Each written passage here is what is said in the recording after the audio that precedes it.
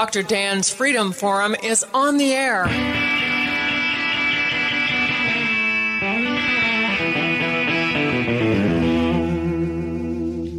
Never send to know for whom the bell tolls. It tolls for thee.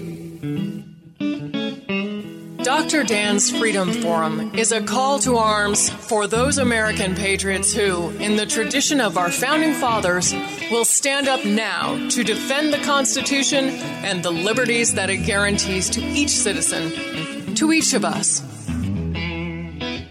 That is our mission, to explain in a clear and concise manner the direct effect of each issue on the individual, on you personally, not some anonymous being in a distant place, and to define in no uncertain terms the consequences of inaction. Let the battle begin. This is Dr. Dan. In his farewell speech, President Eisenhower warned us about the military-industrial complex. He said we must guard against the acquisition of unwarranted influence by the military-industrial complex. The potential for the disastrous rise of misplaced power exists and will persist. We must never let the weight of this combination endanger our liberties or democratic processes. If Eisenhower were with us today, I think he would give us the following advice. He would warn us about the corporate political complex, an alliance of multinational corporations that are using enormous amounts of money to bribe politicians of each party, control all media outlets, and corrupt the processes of government. Their agenda is to abolish the Constitution and Bill of Rights, take away our private property, eliminate our right to self-protection, and steal our freedom so they can rule the world, rule the entire world, not just our nation. That is why there is no true discussion of critical issues on the corporate-controlled media. The debates we see are just charades to create the false hope that individuals like you and me will ever have a say in what happens to our country. Face the facts, folks. The global elite don't care about you and me. They maintain their lifestyle, retain their money, and preserve their freedom, while they steal all of that from the rest of us. Is that acceptable to you? Well, it's sure not acceptable to me, and apparently it is also not acceptable to lots of other people, all of whom are trying to figure out the best way to reestablish the constitutional republic envisioned by our nation's founders and guaranteed to each of us by the Constitution and the Bill of Rights. After our commercial break, we will return with Charlie White and Ron Vrooman of the Oregon Statewide Jural Assembly, who have taken steps to restore a Republican form of government in the state of Oregon.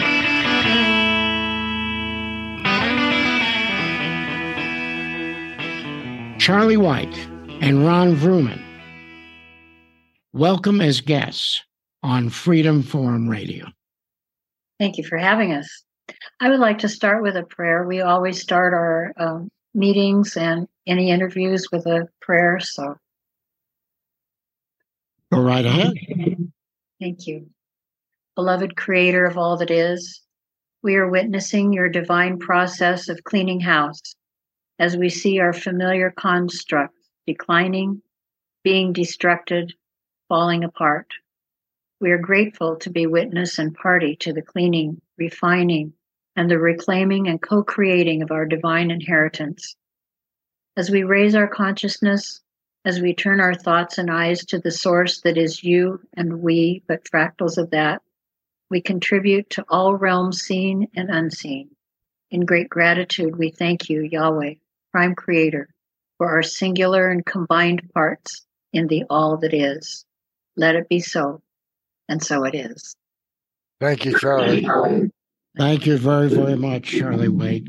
And before we get started, I just want to reiterate that we're talking with Charlie White and Ron Vrooman of the Oregon Statewide Jural Assembly. They have a website. I'm going to give that to you, orsja.org. So when you want additional information, please visit their website. So, Charlie White and Ron Vrooman, I understand your goal. It's the goal of many of us. In the U.S. Constitution, each state is guaranteed a Republican form of government, of course, a government which protects the natural law rights of every individual person. Some of us may have heard the term Jural Assembly, and what I need is for you to explain in language that we can all understand exactly what is a Jural Assembly and how are you using it to restore a Republican form of government in the state of Oregon. Thank you for having us here, Dan. I'd appreciate it if Charlie had take that and explain what we do and how we do it. She's our boss. She's our director. I yield. So we came together from many different iterations of experience in our lives, as we all do. We've had various bits of information or tidbits of experience that have shaped us and made us question the program that we've all been raised with. And so we came together as a group of people who were really frustrated with either, something that had been imposed on an individual one of us, on our family unit or whatever. And we started noticing and demanding certain government entities because we felt like we weren't being heard and we weren't being represented. And we started setting up our tables in the Capitol on Salem in Oregon, and gathering people together and having them sign what we designed as a living testimony in the form of an affidavit of truth.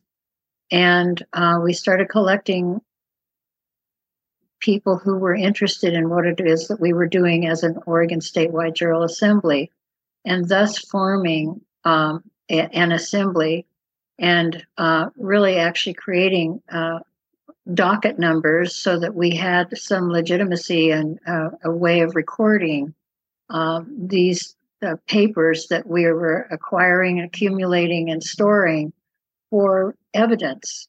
And when we reached a certain number, which we decided was 45, we then had enough people to start having a grand jury. And I'd actually like to read Article 1, Section 1, if I could, of our Oregon Constitution. Every state constitution has some iteration of this, and ours I particularly am fond of. It's Article 1, Section 1. We declare that all men, when they form a social compact, are equal in right, that all power is inherent in the people, and all free governments are founded on their authority and instituted for their peace, safety, and happiness. And they have at all times a right to alter, reform, or abolish the government in such manner as they may think proper. So we are an Article 1, Section 1 group of people. We are a social compact, according to our own Oregon Constitution, who have come together to make a difference, hopefully, and to make people aware that we have to take responsibility. It's our duty to hold those who are supposed authority figures, elected officials, supposedly, to conduct business according to the people, not for their own benefit. And I yield. I'd like to talk about the position we found ourselves in when COVID attacked us. We were well down the road of making our assembly. And then COVID jumped in the middle of this thing. And we had to determine how we were going to proceed one step at a time. And we determined after we had a grand jury that could listen and give true bills or presentations that we needed a court. And so we read up on what it takes to be a court. And there's only 5 things. It's not hard. And costs $50 for a seal, and wasn't much to it. And we had enough people to do it. So then we formed our court. But we took the time to check out with Ex parte Milligan, which is what the feds wrote during the war between the states, the conflagration. The Ex parte Milligan removes martial law, the Lieber Code, and FEMA from the land wherever there is a civil court, a civilian court, not military. That's key. It's not a civil court. It's got to be a civilian court of record. So we formed one which eliminates lawfully the Lieber Code, martial law, and FEMA. So after we did that, we had the court that was a lawful court. We had a grand jury that could provide information to our court.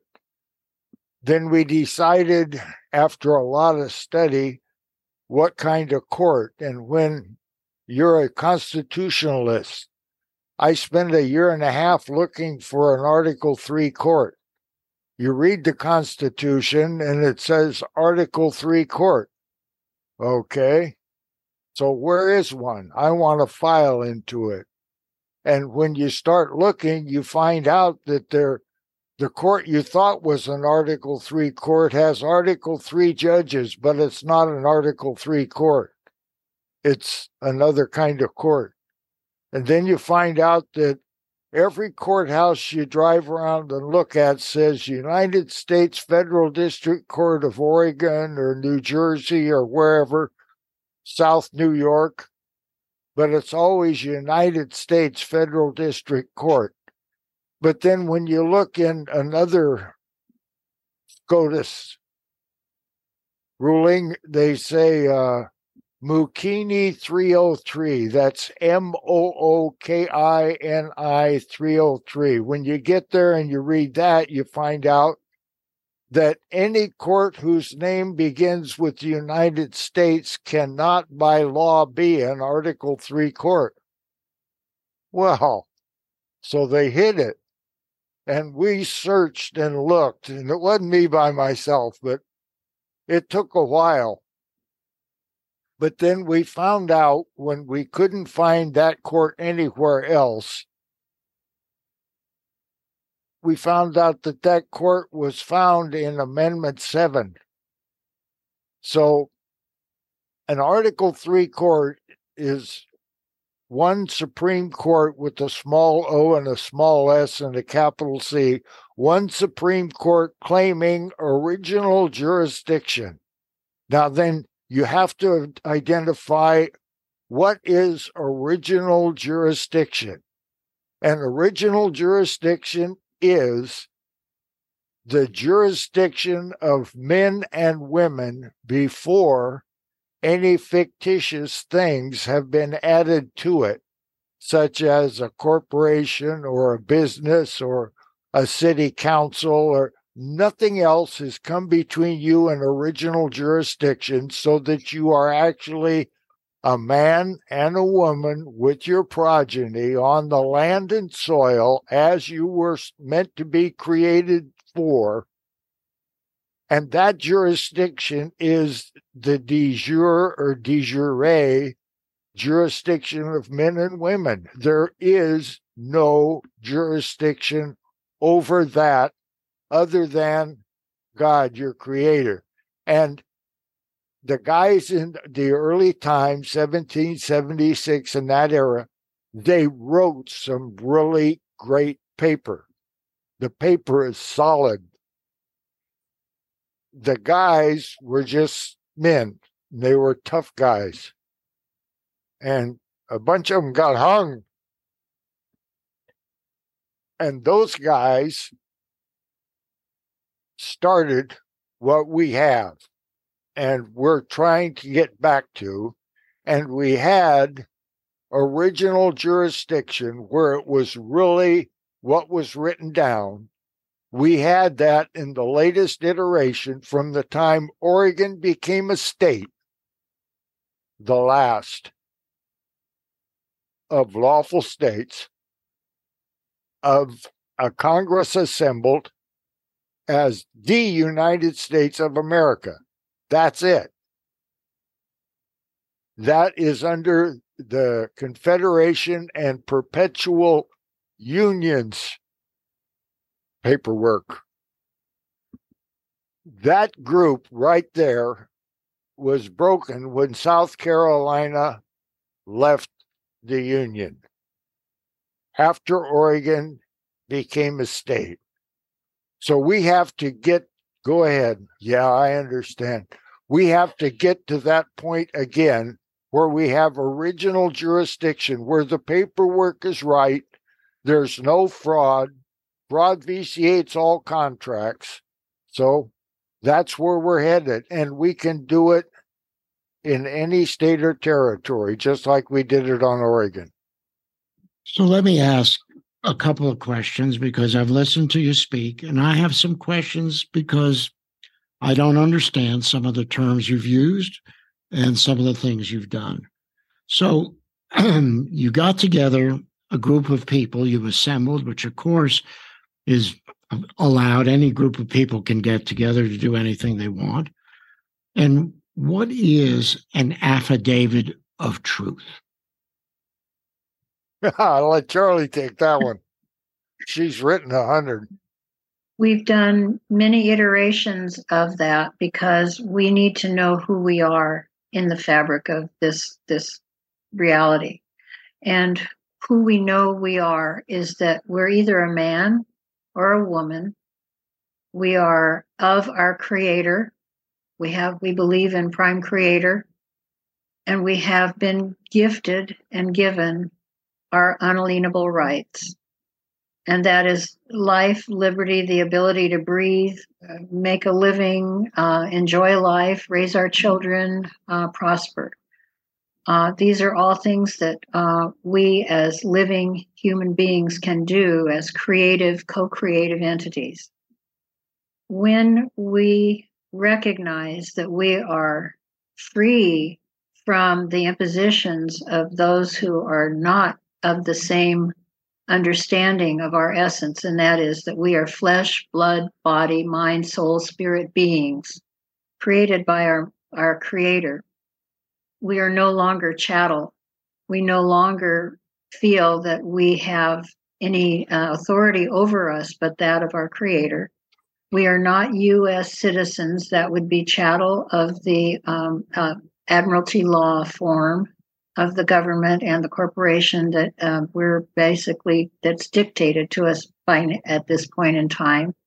And so what our LTA, our living testimony in the form of an affidavit is it clarifies, and we sign in red and print in blue and date who we are and who we are not.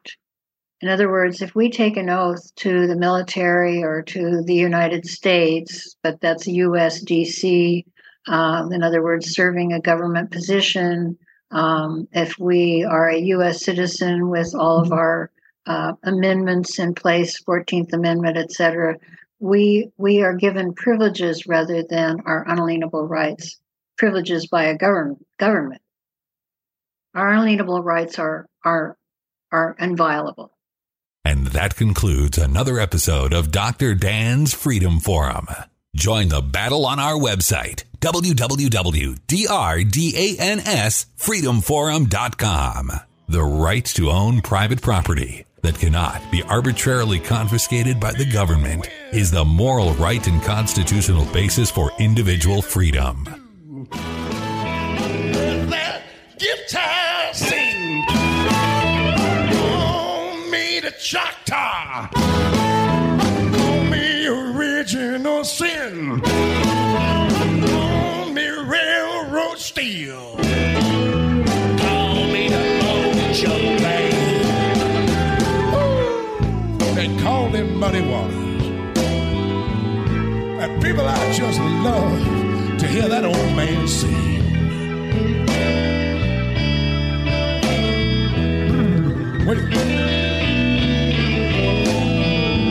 Yeah, when I play the Hoochie Coochie Man, I get joy in everything. Everything, everything.